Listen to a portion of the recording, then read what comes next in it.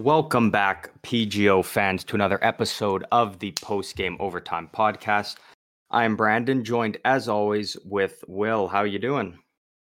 Oh, I'm doing sexy. I'm doing good. We're back at it. Look at us being consistent. Look at us, right? a couple of consistent Karens. I tried to think of alliteration. Consistent Connies. I don't know. That one kind of works. Consistent Connie's got a little ring to it. Got a bit of a ring to it. That's a title right there for it. Consistent Connies. All right. Yeah, dude, you just made that so much easier. For Tuesday, man, you've been killing it on the titles. You've hit parlay royalty last week. That's earlier this week. See, that's crazy. We can say earlier this week on the podcast. Yeah. Are we pumping out 2 a week now? Is that a thing?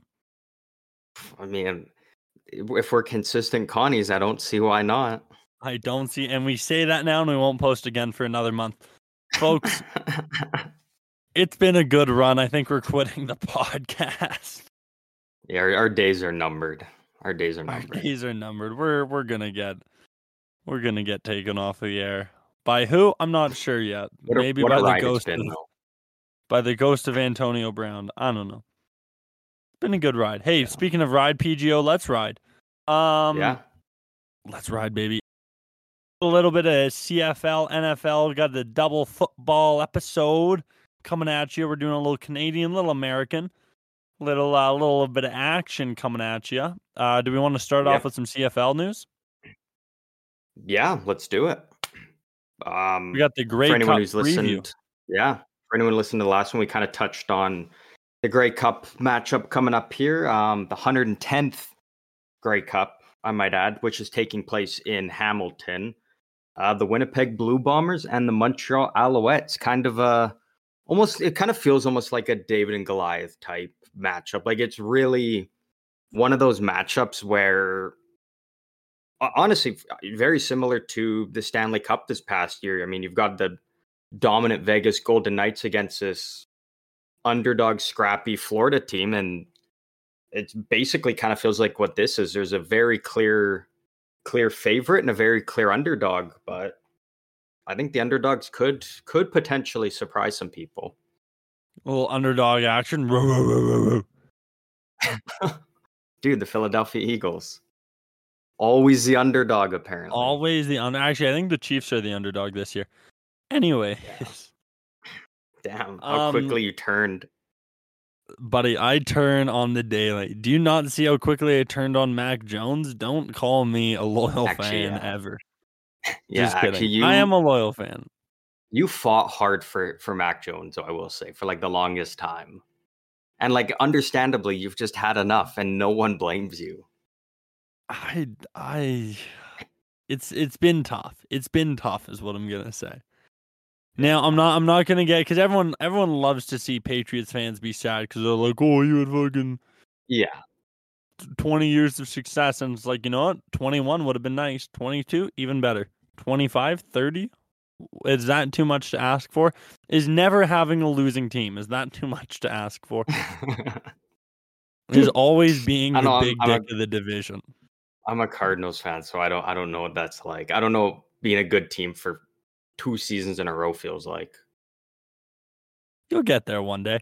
Little CFL news right out of the gun. So last week when we were talking about it, you were right in that it's a David and Goliath, but I think the people might be taking David in this one. Last time we spoke, the spread was set at -10 or 10. So Winnipeg was the -10 favorite here. That has been dropped down to 8.5 now. So the line has moved as we've gotten only 2 days later. 2 days later, the line has moved to 1.5. Do you have any thoughts or feelings on that, Brandon? I mean, I don't think it's crazy. I think if you look at the way that, I mean, like we talked about last time, Montreal's offense isn't, this dominant elite offense that can carry the team. I think they're really more going to have to be carried by their defense to have a chance in this game. And if the way Montreal's defense played last week, they, do it again in this, I think it could be huge for them. And a big part of that really helped Montreal was near the end of the season. So last season, the Saskatchewan Roughriders had Darnell Sankey, who led the league in tackles last year, and he ended up going to the XFL. I believe he actually won with the Arlington Renegades, if I'm not mistaken. So I believe he won down there in the XFL, and then he comes back to the CFL at the end of the season, and Montreal brings him in, and that's a huge difference maker to bring in near the end of the season and have him there in their playoff run. So it's tough because Winnipeg's offense, we know, is just dynamic, and it can easily win them games and Grey Cups over and over again. So it's going to be tough for Montreal, their defense, but I do see a world where they can make it tough for Winnipeg's offense. Now, when we spoke earlier this week, we're consistent. When we spoke on Tuesday, you were taken as just kind of that preliminary pick. You had the Alouettes plus 10 as kind of your early on feelers pick. Has that moved now that the line is shifted? Are you still willing to take that Alouettes plus 8.5, or is that maybe shifted your opinion a little bit on where we're riding? I really do still have faith within Montreal. I do, again, like I said last time, I still do think that Winnipeg probably does win this game. But I can see Montreal keeping this like a close game. And one of the things that I really enjoy, as opposed to the NFL, is with the CFL, it's not, if you get like a first down or whatever in the final 2 minutes, you can just keep kneeling and run the clock out. In the CFL, it's like you can punt the ball back to the other team with like a minute and a half left, and you could still get the ball back with like 50 to 45 seconds left. So I feel like with that, I feel like Montreal can actually keep this a really close game and keep it down to that kind of final, 2-3 minutes where every possession is key, of just trying to just slowly move down the field and run out that clock, but not turn the ball over. And I think, again, it's just going to be on the backs of Montreal's defense, really. It does kind of sound like, from what you've been saying, right, the key to success for Winnipeg is that high-flying offense, is getting those big plays down the field. The key to Montreal is shutting that down. Is their strength is their defense. Do you think, as we've talked about that David and Goliath situation, if we see a few key turnovers for the Montreal side, is there an opportunity where they are able to take away that momentum, kind of stop Winnipeg in their tracks, and then allow for Fajardo to kind of take it from there? And could this be his big game? I can definitely see that. And I just keep kind of talking about Montreal's defense, but Winnipeg also has a very good defense as well. And that's kind of my biggest worry, is if Winnipeg's defense comes out and just completely stops Montreal's offense and can't let them do anything, that just means it's going to be more and more that Montreal's defense is out there and getting tired. So I really do think a big part of it is maybe some, big plays on defense or key turnovers to kind of help generate some momentum for that offense, because like Montreal's offense is up. They're in a tough position going into this game. So everything that can go right for them and help just help them find that next level, I think, is going to be super important at any point in the game, whether it's early on or later in the game. Now, I will look it up, but going into this, are there any key injuries going into the Grey Cup that may make a significant difference? I haven't. I'm not exactly sure currently what injuries are confirmed, or if anyone's if anyone's ruled out already. I haven't heard of anything like that. Let me see here if I'm just looking up the Thursday injury report from Sports Illustrated, their CFL line. So Winnipeg Blue Bombers remain the more banged up team going into the Grey Cup, although they did get, I believe, their defensive lineman Jackson Jeffcoat back into the workouts as he was a full participant. That's huge. That's huge. Yeah, well, could that be a difference maker for Winnipeg going into this game, having him back 100%. on the defense? 100%. Yeah. Now, he hasn't played since October 21st. Could there be a potential ring rust situation? Or because for I a think Grey more Cup, than you're not waiting till you're fully recovered. If you can get back in the game, you're going to get back in the game. So could we see him performing at 50% and him maybe not being able to be the difference maker that he has been earlier in the season when he was healthy? Yeah, that's a big part of it is when you've got a guy come back from an injury. I mean, I'm not sure exactly what the full nature, again, with the full nature of his injuries and whatnot. But I think even getting him back at 50% is better than not having him out there. And like you said, like it's the Grey Cup, like the final game of the season. You've got a whole offseason coming up. So you're not gonna, sit out or anything. If you're at least capable of playing and you can still help your team out there, any player's gonna be like, yeah, I'm ready to go and get back in there. So now, I do think that's huge for Winnipeg, even if they can get him at 50%.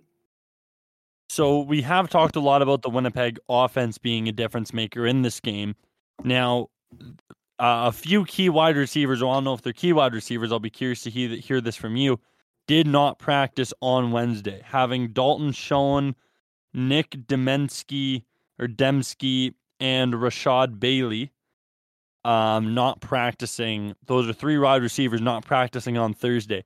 Could their potential absence, we never know for Friday, and maybe they've just been kept on ice to, again, have that 50%. Could those three guys being out play a significant role in that offensive powerhouse that is the Blue Bombers? Well, I mean, this season alone, Dalton Schoen and Nick Dembski led the team in receiving yards. So I mean, yeah, that's huge for Winnipeg if one or potentially both aren't able to suit up and play in that game. That's a huge blow to their offense. I mean, they still have other, fantastic receivers and good running backs that they can work with. But if you lose your top two receivers, like that makes it a lot tougher. Because now you've got your guys who, are still good receivers, but now they're going up against Montreal's top guys. And, that can be tough. So Schoen, but it does help Winnipeg that they have good depth. Like they've got a lot of good pieces. So even if one of those two isn't able to play, I think they're still going to be able to at least still put up points and be somewhat consistent. It might not just be at the level that it kind of was throughout the course of the regular season. So Schoen was considered a game day decision in the West Division final. So could believe that they've just kind of kept him on ice to make sure that he's ready for the Grey Cup. So I wouldn't be shocked if we see him practicing tomorrow. That being said, hasn't been much word on Dembski as far as I can see here. So I wonder even if they will only have that one receiver, with that potentially being at a 50% or at a limited capacity, seeing as how he hasn't practiced. Yeah. Yeah, I mean, again, that's a huge thing. Is just the level of that you're going to get out of those players. Whether it's again if they can come back and be 100% or maybe 50% or 30%, they're only used in certain key situations. It's tough to say, but those are a lot of focus on going up until on kind of where these teams are going to be at going in. Now, it seems, I'm just kind of reading more into it here, the Alouettes have had several players report listed with injuries, but they were full participants for the second straight day on Thursday. So they were participating on Wednesday, participating on Thursday.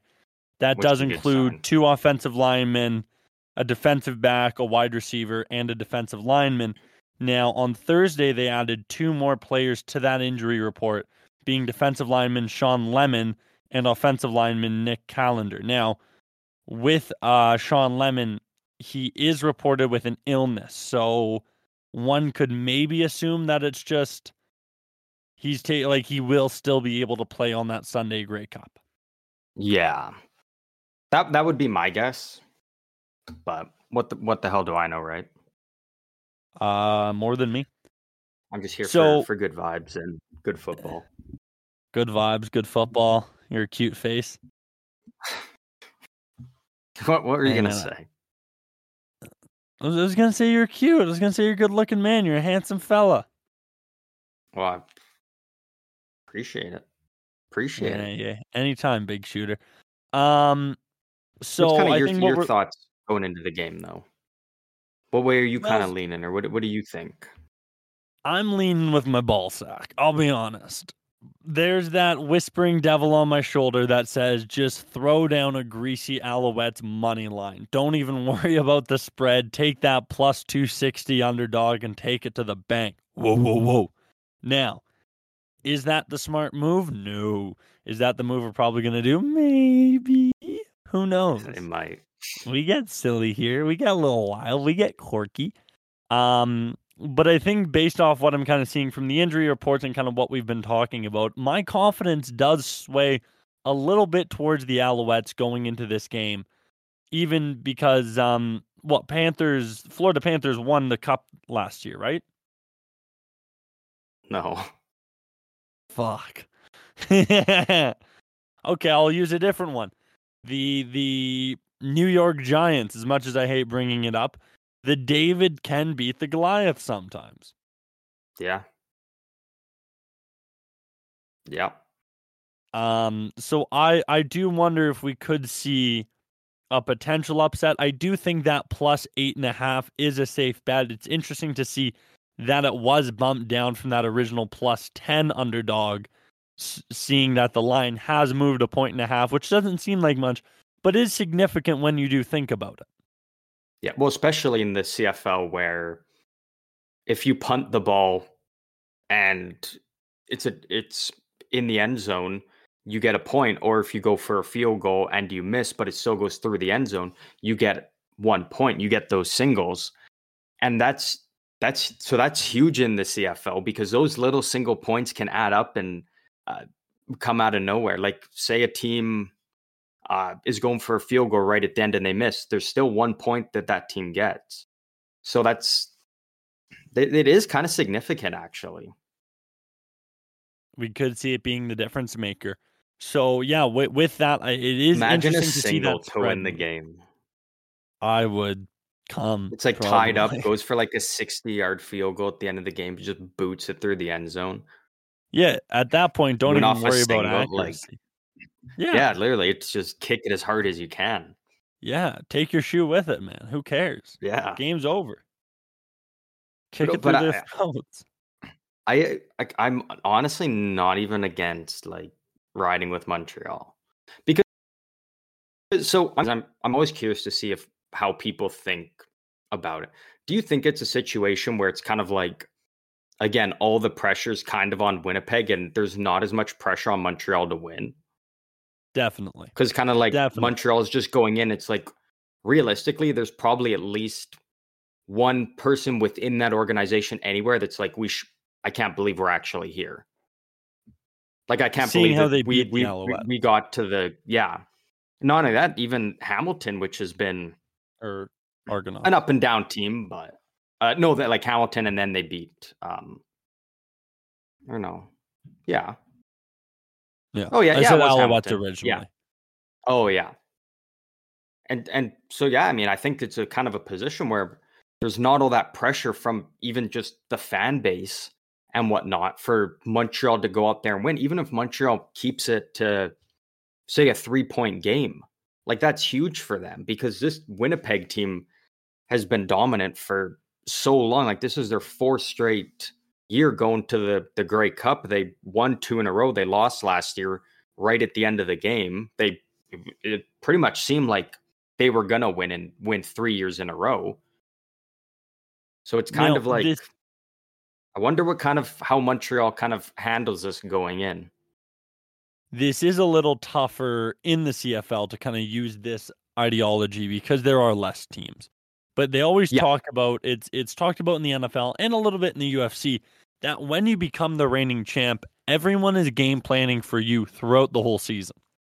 Yeah. Right? Like when the Patriots or even the Chiefs at this point, like they say when you go back to back, that second win is harder because that team has had more film on you and has been expecting you more or less that whole year. Yeah. As is with the champ in the UFC, right? If you're holding that belt, everyone's looking at how can I beat you? They're not maybe Everyone's worried looking about that. for your weaknesses to expose you. Yeah, and so like if you have a situation where like let's say you're a 5th ranked guy going up against a 7th ranked guy, you may not have been game planning about him until you have that matchup. And then of course you work with your team, you game plan, do all that things. But you are always having your eye on the champ with the expectation that I want to fight there. If someone drops out, I want to take that last minute fight. Everyone's always focusing on how to beat the champ. So I think there is a little bit of that piece. And again, I get it's different with the CFL just because there are less teams. So you can game plan against everyone. I think you play everyone more often. Yeah. But there is a bit of a situation there where, you know, if you're the Alouettes and you were thinking, you know, maybe we have a Grey Cup chance this year, or even at the start of the year, whoever's in that front office, you have now seen Winnipeg 3 times in the Grey Cup. You have all of that film. Yes, every team's different every year, but you have 3 years worth of Grey Cup film to go off on the Blue Bombers. Now, I don't think it's that much game planning going into it because they do play each other more often, but there is that situation where you could say potentially the Blue Bombers were game planning against the Argonauts.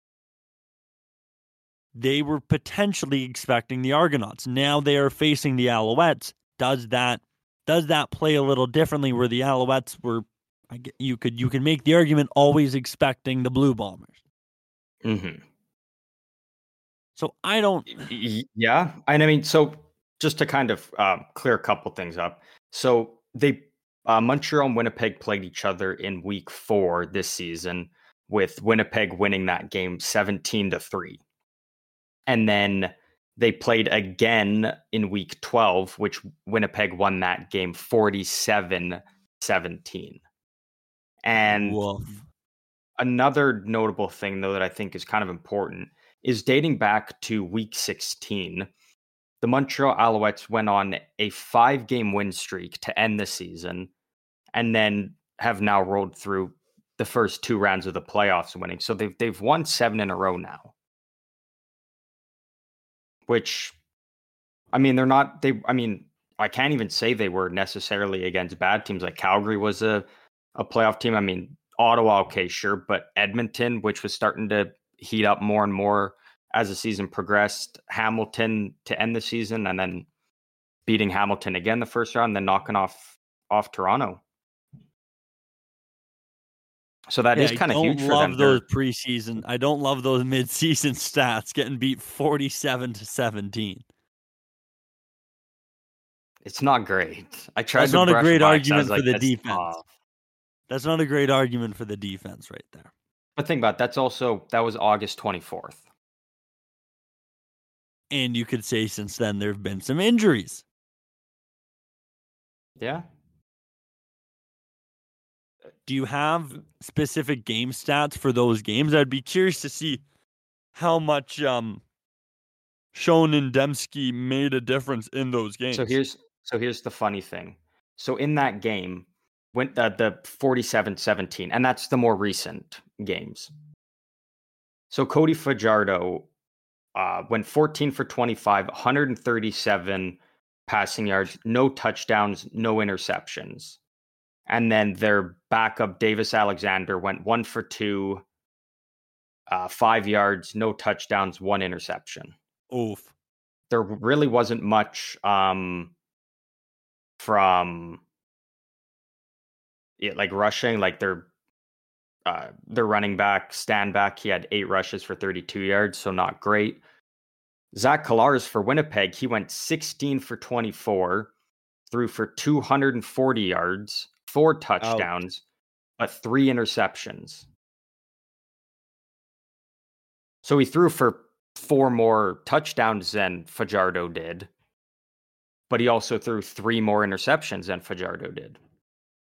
But And that then tells me that sorry. Oh, and then just their running back, Brady Oliver, 18 rushes, 119 yards, 1 touchdown. So, Okay, and then how did Schoen and Dembski do in that game? Dembski had 5 receptions for 87 yards. He also had 1 rush for 21 yards. And then Schoen had 4 receptions for 48 yards. So they didn't take over the game, those 2 guys, in or anything. A lot of it was kind of done through. It really kind of looks like the run for Winnipeg. Because And sure, Kolaris had 4 passing touchdowns, but he did have 4 interceptions, and that's in that game. Actually, Montreal only had 17 points. They had 1 field goal, and they had 2 pick sixes. yeah, So again, and that like worries me. Montreal's defense can. I mean, again, this is a couple months ago, but they did kind of have Winnipeg's number there and put up 14 points on them. It really comes down to Montreal's offense wasn't able to, Capitalize. yeah, like 2 of those were pick sixes, but even the third one, Montreal wasn't able to capitalize on it. So, yeah, I mean, that's just really what it That's it tough. comes down to. Again, I think Winnipeg's going to be more inclined to run the ball more, and they're going to try and stay away from those, interceptions, pick sixes, because those can be a huge turning point in a game, especially in the Grey Cup of all games. So really, it's just what do we feel about Montreal's offense? Well, now I'm not feeling as good about it, I'll be honest. How did they do in the last 5 games? Did the offense come to play like they did? I know the defense did shut down the Argonauts quite a bit. To wrap up the season, they put up 28 points on Calgary, 32, and then 29 against Ottawa, 35 against Edmonton, 22 against Hamilton, and then 27 points against Hamilton again, and then 38 against Toronto. Again, obviously a couple defensive or special team points there and whatnot, but like they're still able to put up points. Yeah, okay. Well, so here is something to take into consideration. Against that huge win against the Argonauts in the playoffs, Fajardo only threw 18 for 25 with 175 yards, 1 tug, but 1 interception. And then against the win in the playoffs against the Ticats, again, Fajardo threw for 15 for 23, 212 yards, much better, 2 touchdowns, but again, 1 interception. Yeah, I think we're going to see a lot of turnovers in this game. I really do. I can easily see it going back to I don't know. I think it was Saskatchewan didn't make playoffs last year because they suck. So it would have been the year before that. So 3 years ago, their game against Calgary was just like it was just back and forth, like turnover. Like it was insane. The defenses were just picking apart these offenses that couldn't put it together. And I think that's very similar to what we might end up seeing is a lot of turnovers. And really, it's going to come down to who wins those battles, who can capitalize the most off of them.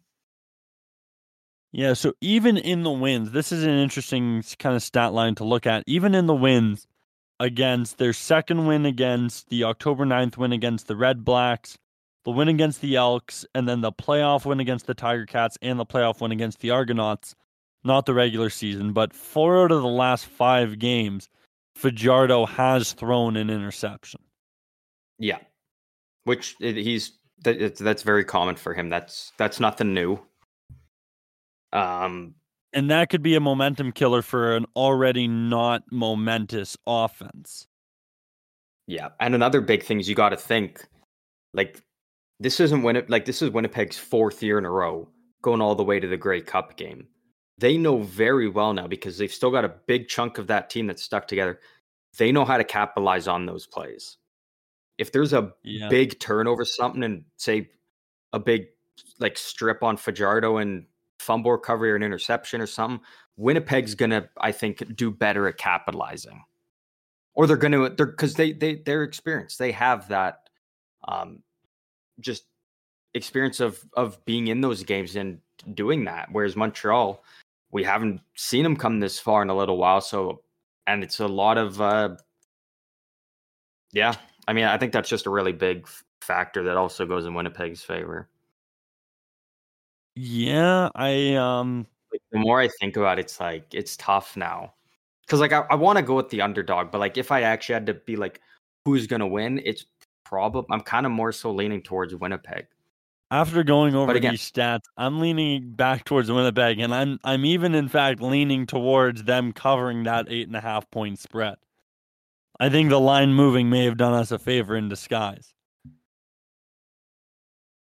But the underdog factor.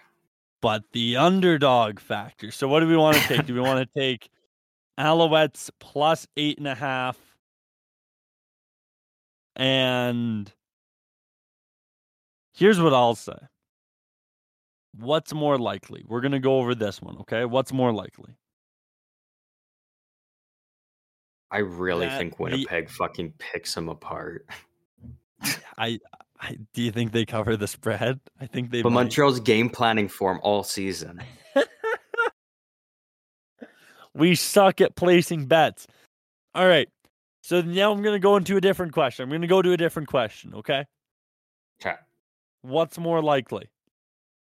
That Fajardo shows up to play big time and it's on an offensive duel, or that it's a defensive lockdown both sides?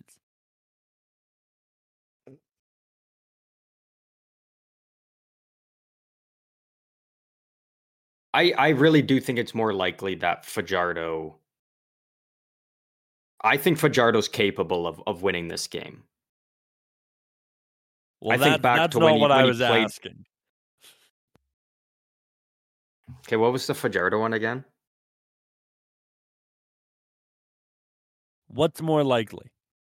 Yeah. That Fajardo comes to play, and regardless of who wins, that is just a high-flying offensive game, or that it's a lockdown defensive game.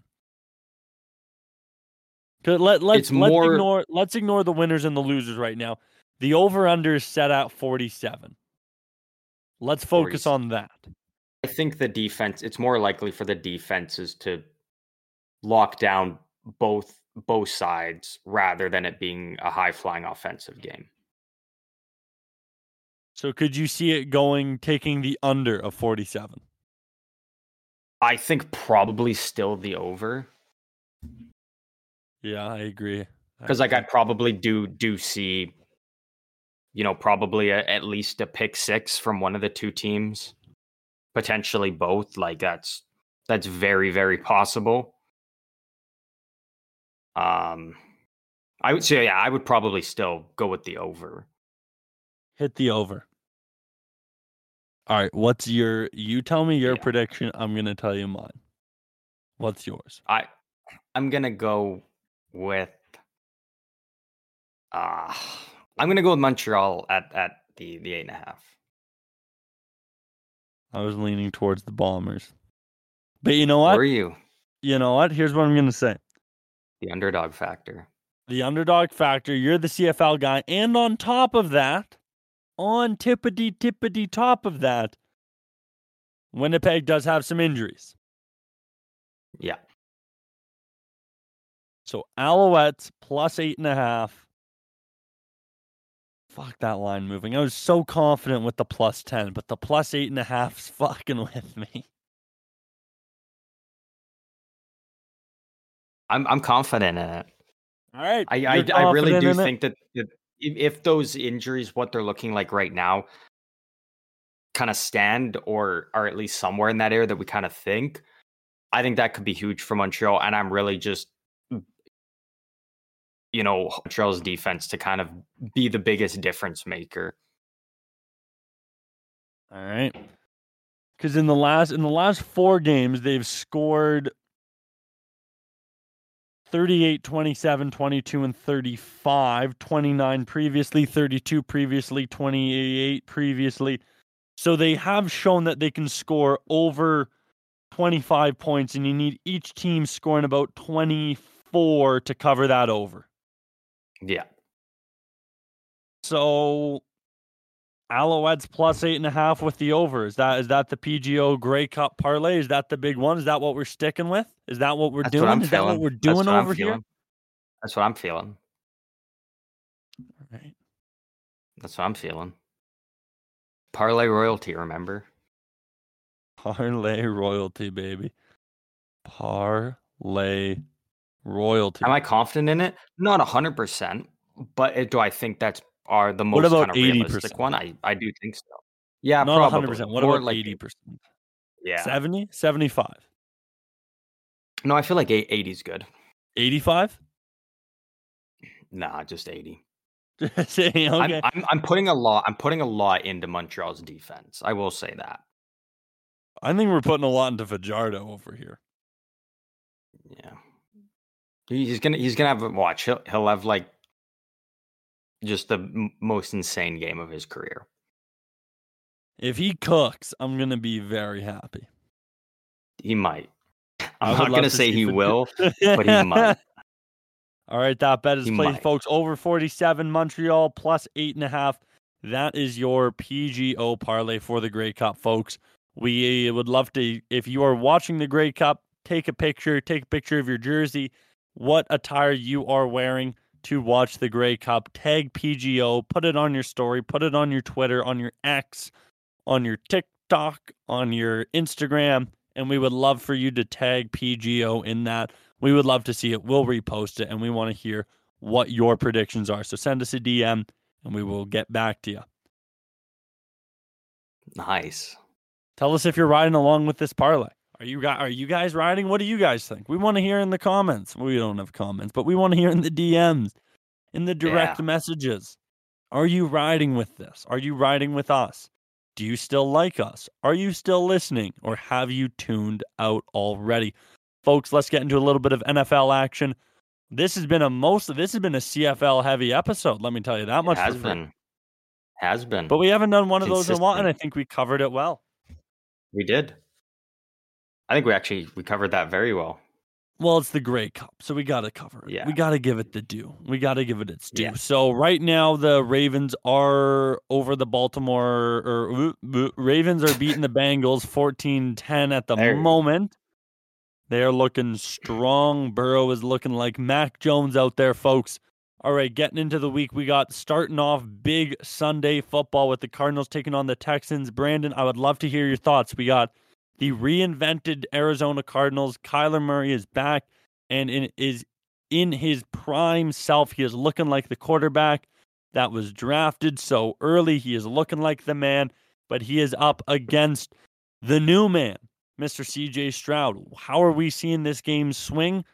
Is it going to be a defensive matchup? Currently, the Cardinals are the underdog with a 5-point spread on the game and an over-under being set at 49. What are we feeling about that?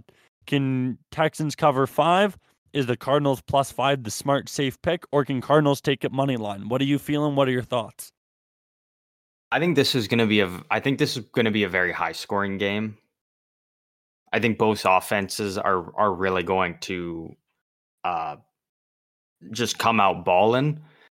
Probably, as good as the Cardinals looked last week in the return of Kyler and all that, this Texans team has just looked so good throughout the course season. Like, I don't think anyone expected them to be in the position they're in right now with a 5-4 record. But this team just keeps going, and it really comes down from, the coaching staff all the way through to their players, and with a rookie quarterback that's showing no signs of slowing down so far this season and putting up these incredible stats, I think it's hard not to take the Texans, honestly. Texans money line, I like it. I want to stay away from this one. We got the Steelers taking on the Browns with Deshaun Watson being ruled out for the rest of the season.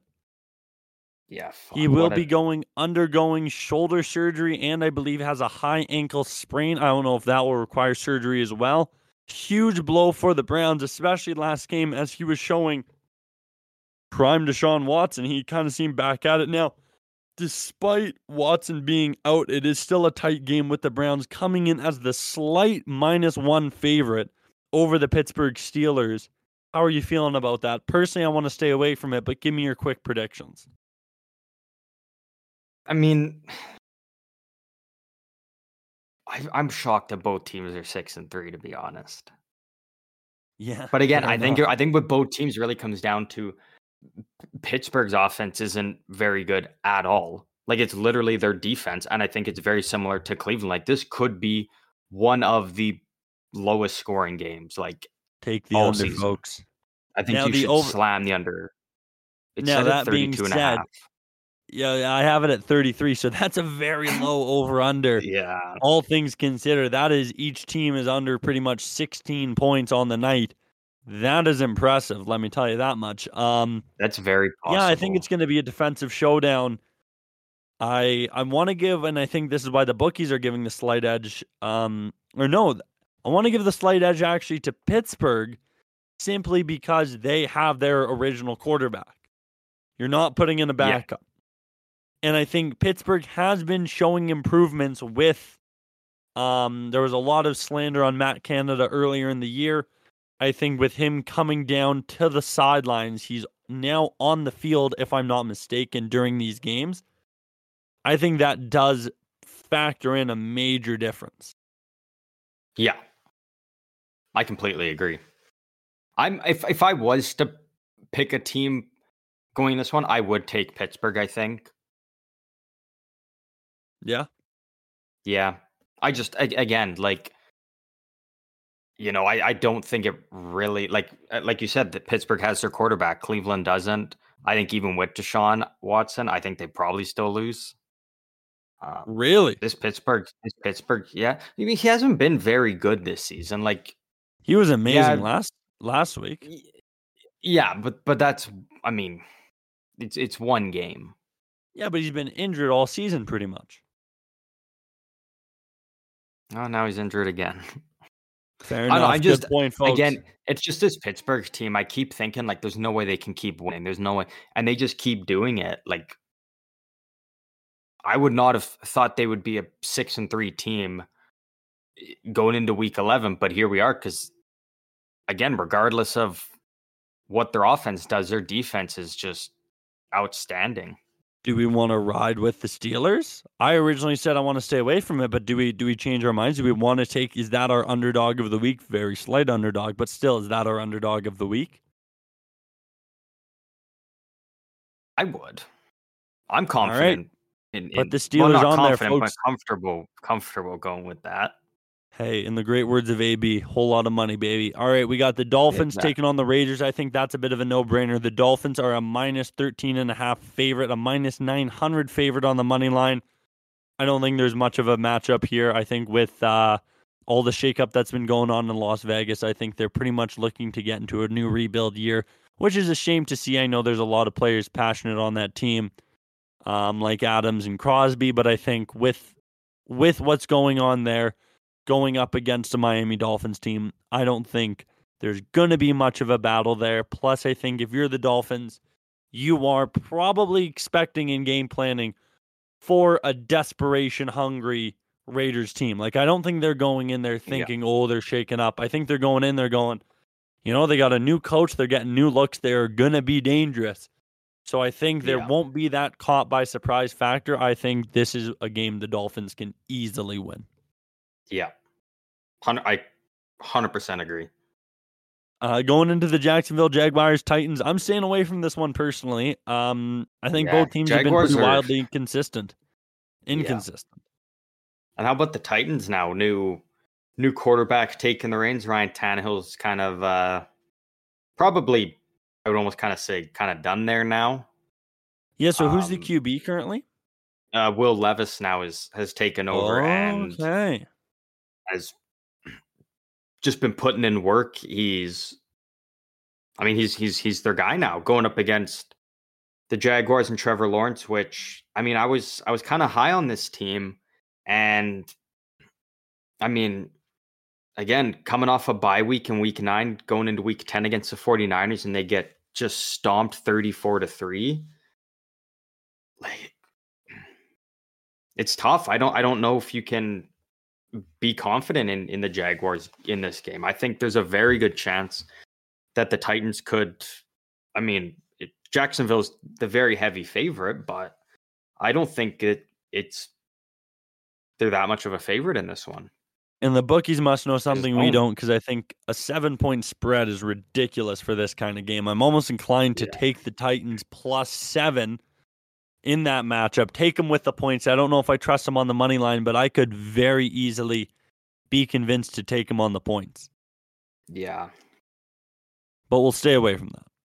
Yeah. Just in case.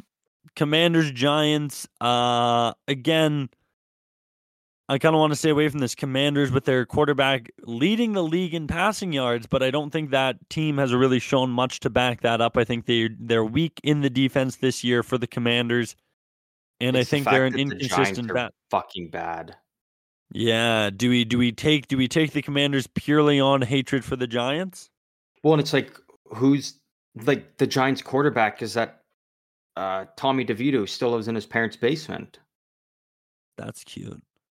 And then Saquon Barkley's questionable. Like, he was limited in practice Commanders today. this week? I'm riding Commanders. All right, let's add them to the parlay, baby. Like I'm. Yeah, I mean they beat. I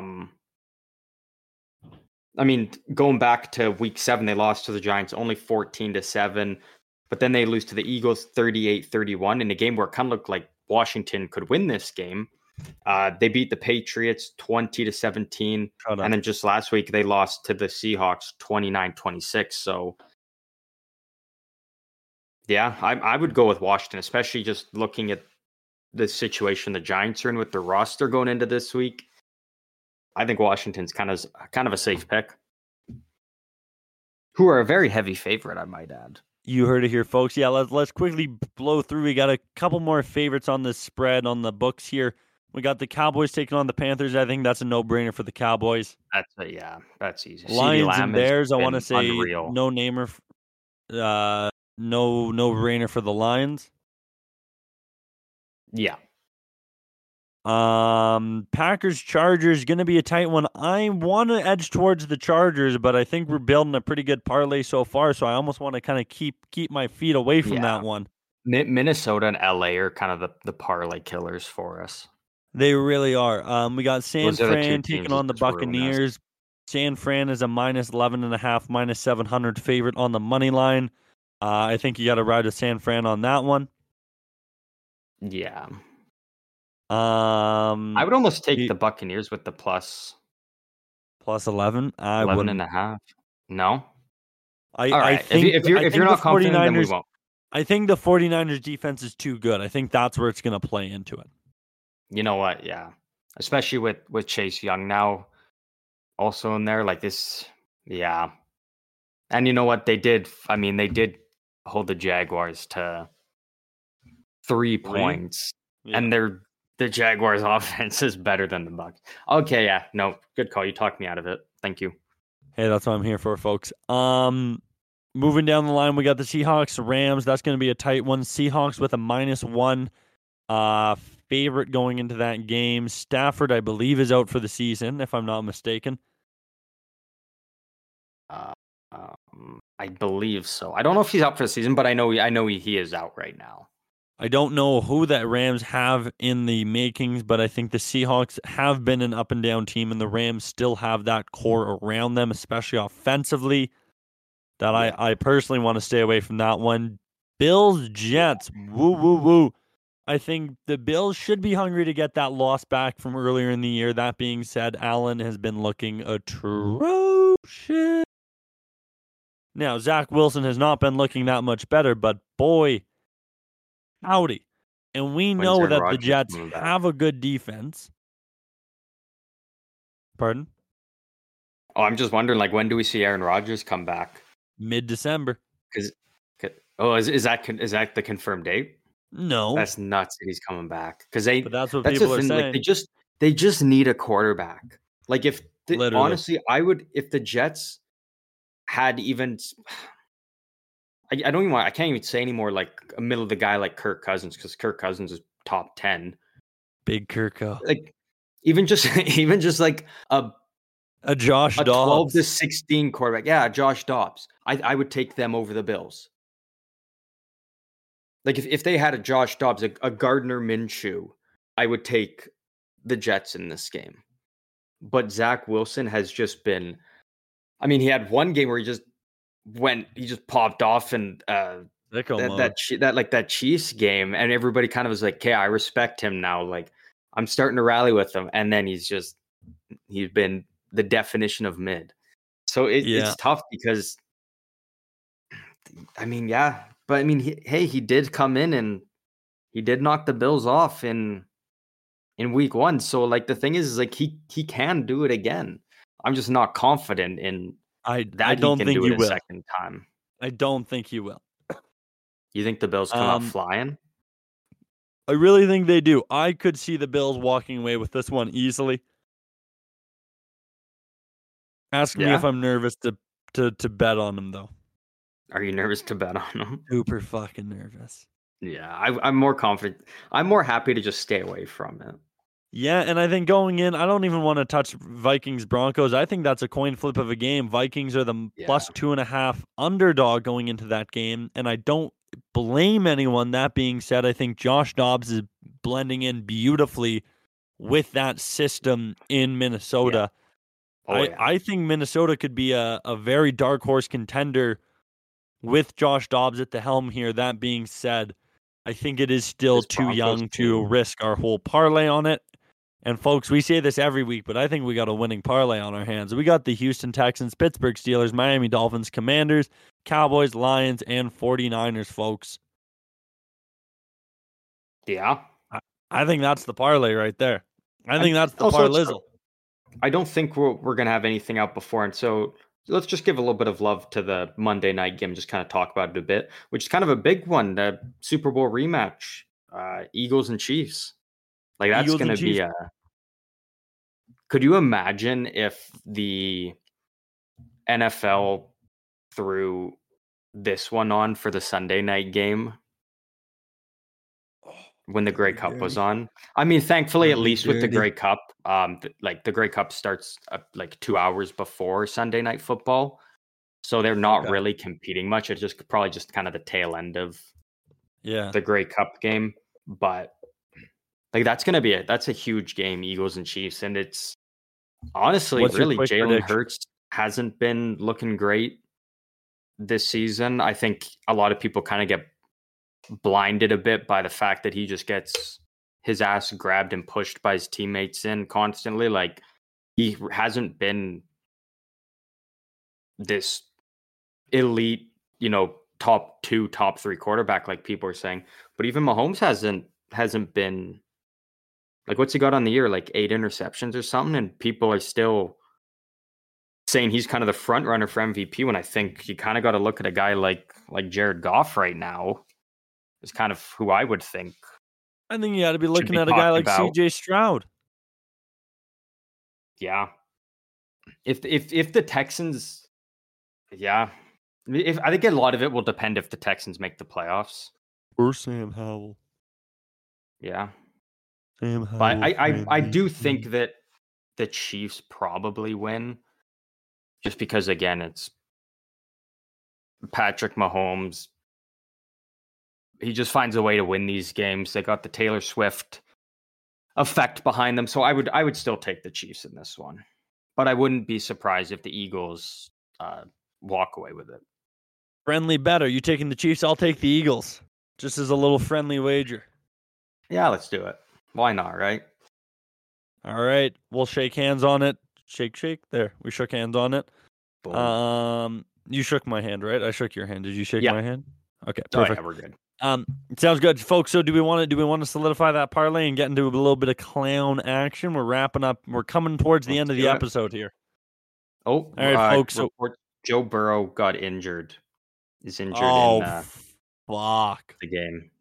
Apparently, he's unable to throw. Dude, and at halftime, the Ravens are now up 21-10. Oh, my head hurts. All right, folks, forget that. Don't even worry about it, baby. We got the Texans, Steelers, Dolphins, Commanders, Cowboys, Lions, 49ers. That's right. We got Houston, Pittsburgh, Miami, Washington, Dallas, Detroit, San Francisco. That's going to give you a plus 549 odds, and you lay that down, baby. You're going to be winning all day to the bank. That is a not guaranteed. PGO guarantee for legal reasons. That is a joke. We do not guarantee everything and anything, and we are not responsible for how much money you lose. Yeah. Would you say that's fair? I would agree with that. I would agree with you on that for sure. Clown news. What do you got for us? Let me lock that in. Let me lock it in real quick. All right, yeah. Do your thing. Before we jump to the clown news, folks, like we said earlier, if you're watching the Grey Cup this weekend, or if you have a parlay of your own, whether it be NFL, CFL, NHL, UFC, NBA, MLB, that season's over. Whether it be soccer, rugby, anything, tennis, table tennis, checkers. If you got a parlay, folks, we want to hear about it. If you're watching a game, we want to hear about it. If you are doing anything related to sports, we want to hear about it. And the way we want to hear about it is we want you to post it on social media, take a picture, make a post, and tag PGO in that picture or post. And you can tag us on Instagram and TikTok at PGO Show, on Twitter or X at PG Overtime, and on YouTube at Postgame Overtime, Postgame one word. You click the links in the bios, and that's going to get you to all of the other social medias. Also in that link in the bio is a link to our good friends and partners, W Energy. W Energy is the jitter-free, crash-free energy formula that we love, you love, and you need in your life. That's going to get you the energy you need without the crash you don't. And if you want to try W for yourself at home, you just use the links in our bio, head over to the store, and use the code PGO. That's right, folks. 3 simple letters, PGNO. That's going to get you 10% off at checkout at W Energy. Use the link in our bio and send us a picture when you buy it, folks. Let's get into some clown action. Let's do it. What do you got for us? What do you got? What do I have? Well, see, this is the issue with us being consistent is we kind of don't have much that quickly. One that I will throw out just because it's kind of tough, and something we don't talk about a lot. Junior hockey over in the OHL as of tonight, the Windsor Spitfires after the first period were losing 8-3 against Owen Sound. So that's kind of, you're down 8-3 after the first period. Yeah, you're probably going to be on the clown report. Oh, the final score ended up being 12-3. So that is that's a tough one. That'll earn you a well-deserved spot on the clown report for giving up 12 goals because the San Jose Sharks only allowed 10. That's what I got. That's really all I got. Lucky you, Sharks fans. You just got saved. Like I've been trying to find. There's not much. I got one. NCAA's Sorry? Everyone's just been well-behaved lately.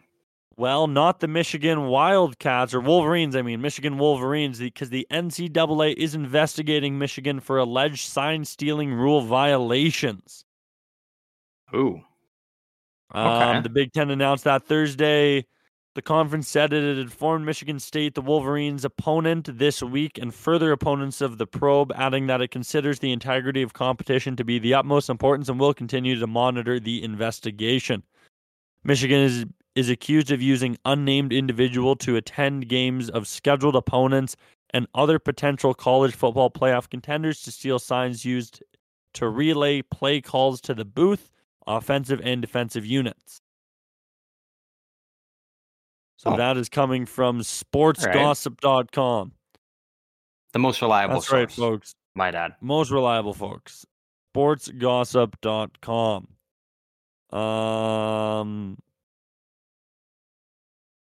Yeah, I don't have anyone else. It's been only been a couple days, so I'm sure by next week, if we even upload next week, I don't know. We'll see how consistent we remain. But I'm sure come next week there will probably be lots more we'll stay clowns consistent out there for us to talk about. We'll stay consistent. Okay, we'll stay consistent. Folks, we love you. Thank you for listening. We love you. We love when you listen, and we want to hear from you.